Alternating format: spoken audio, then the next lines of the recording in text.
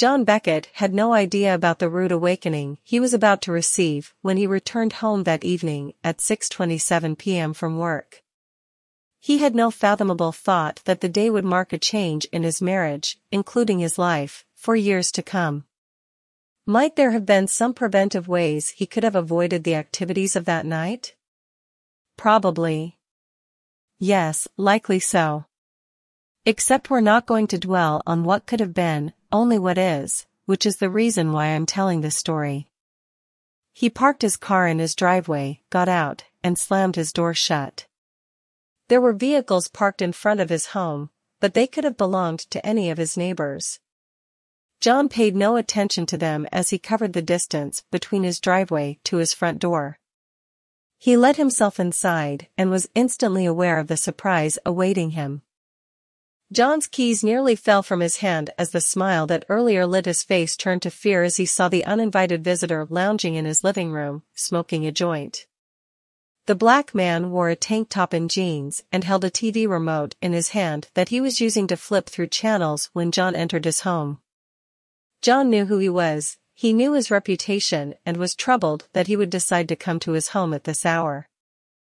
"Shut the door, white boy," the black man known as Shango said to John. "Bring your ass on over here. I've been waiting on you nearly an hour now." John did so, then took off his jacket before entering his living room. "I wasn't. You never told me you'd be coming to my home." Shango sucked on his joint. "Sure, I did, white boy. I just didn't bother telling you. I'm here for my money, white boy." "Your money?"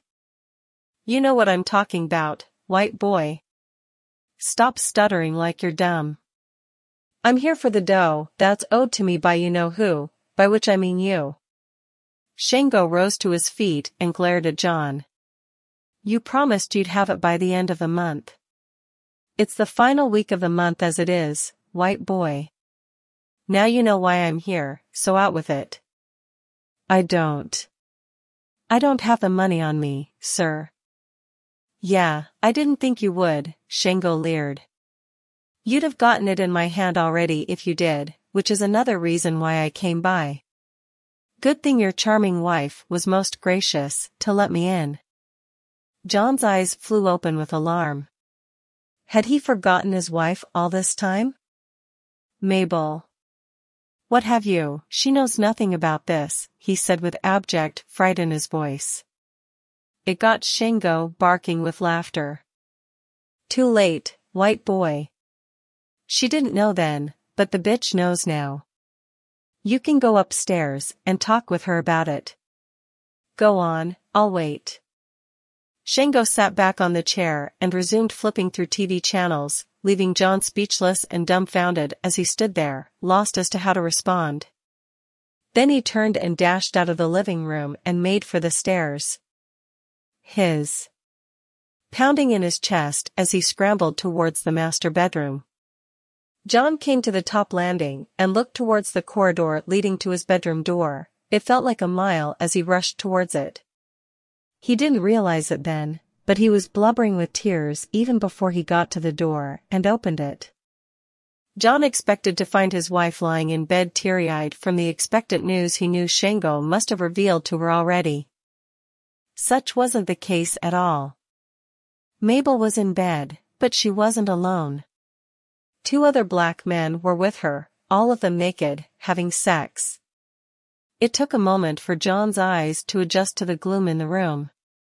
That lasted a handful of seconds when the reality of what he was seeing sunk into his eyes and mind to the point where he assumed he was losing it. His Mabel was sandwiched between the 2 black men. One was fucking her from behind while pulling back her hair, while the other laid underneath sucking on her tits while she moaned and whimpered. "Oh my God!"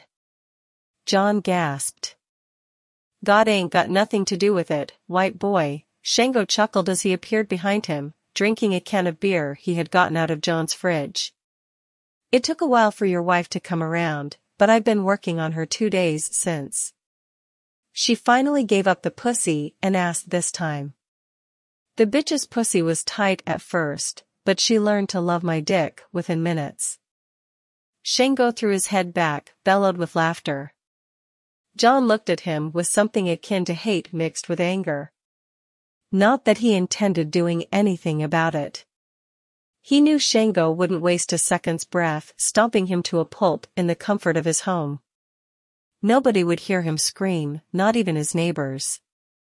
John was practically a sissy and a coward when it came to fighting or anything involving spilled blood.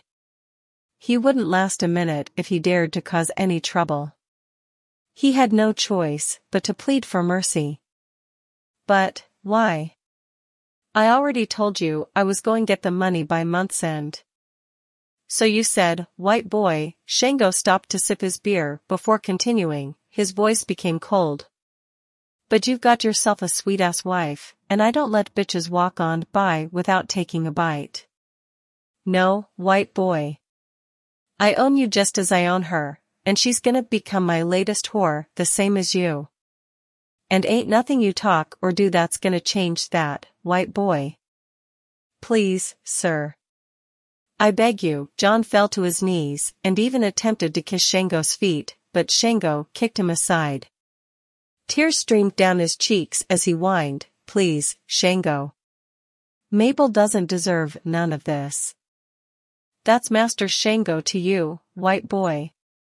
And you'd better get used to it, 'cause your wife is now my bitch. Now get up and let's return downstairs. Shango turned and left the room. John rose to his feet and looked at Mabel still being fucked by Shango's friends. She was lost to her sex that she barely even glanced in his direction. Go ahead and shut the door, pussy boy.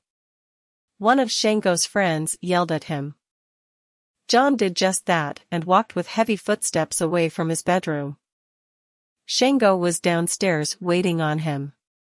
John was still crying, and the noise my lips made mixed with his tears sounded like a whistling tea kettle. Shango came forward and slapped his face. Fucking dry your eyes up, white boy, right now, he barked. There ain't going to be no crying here.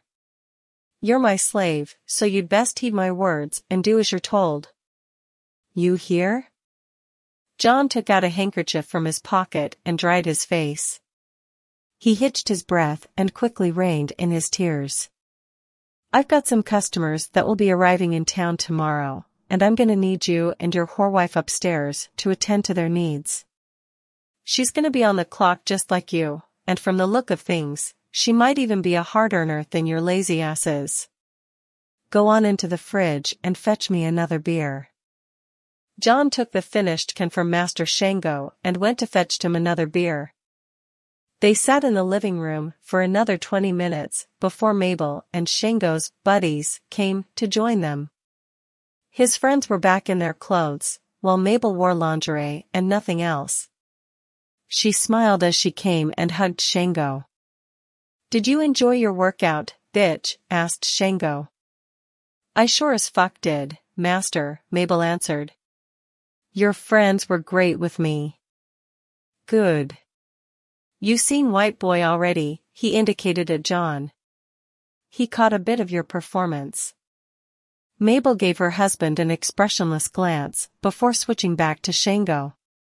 Yeah, I saw him. She turned back to John and said, welcome home, pussy boy. That elicited derisive laughter from Shango and his friends. John felt like he was drowning in a sea of humiliation and wished for the earth to open and swallow him whole. I'd give you one final fuck for the day, except I've got other bitches waiting on me right now, Shango continued. I'll be in touch with you tomorrow. Keep your pussy clean till then. I will, darling. Mabel gave Shango a parting kiss and waved goodbye to his friends as the three of them left the house. Mabel turned to me after she had shut the door. We've got a lot to talk about, she said.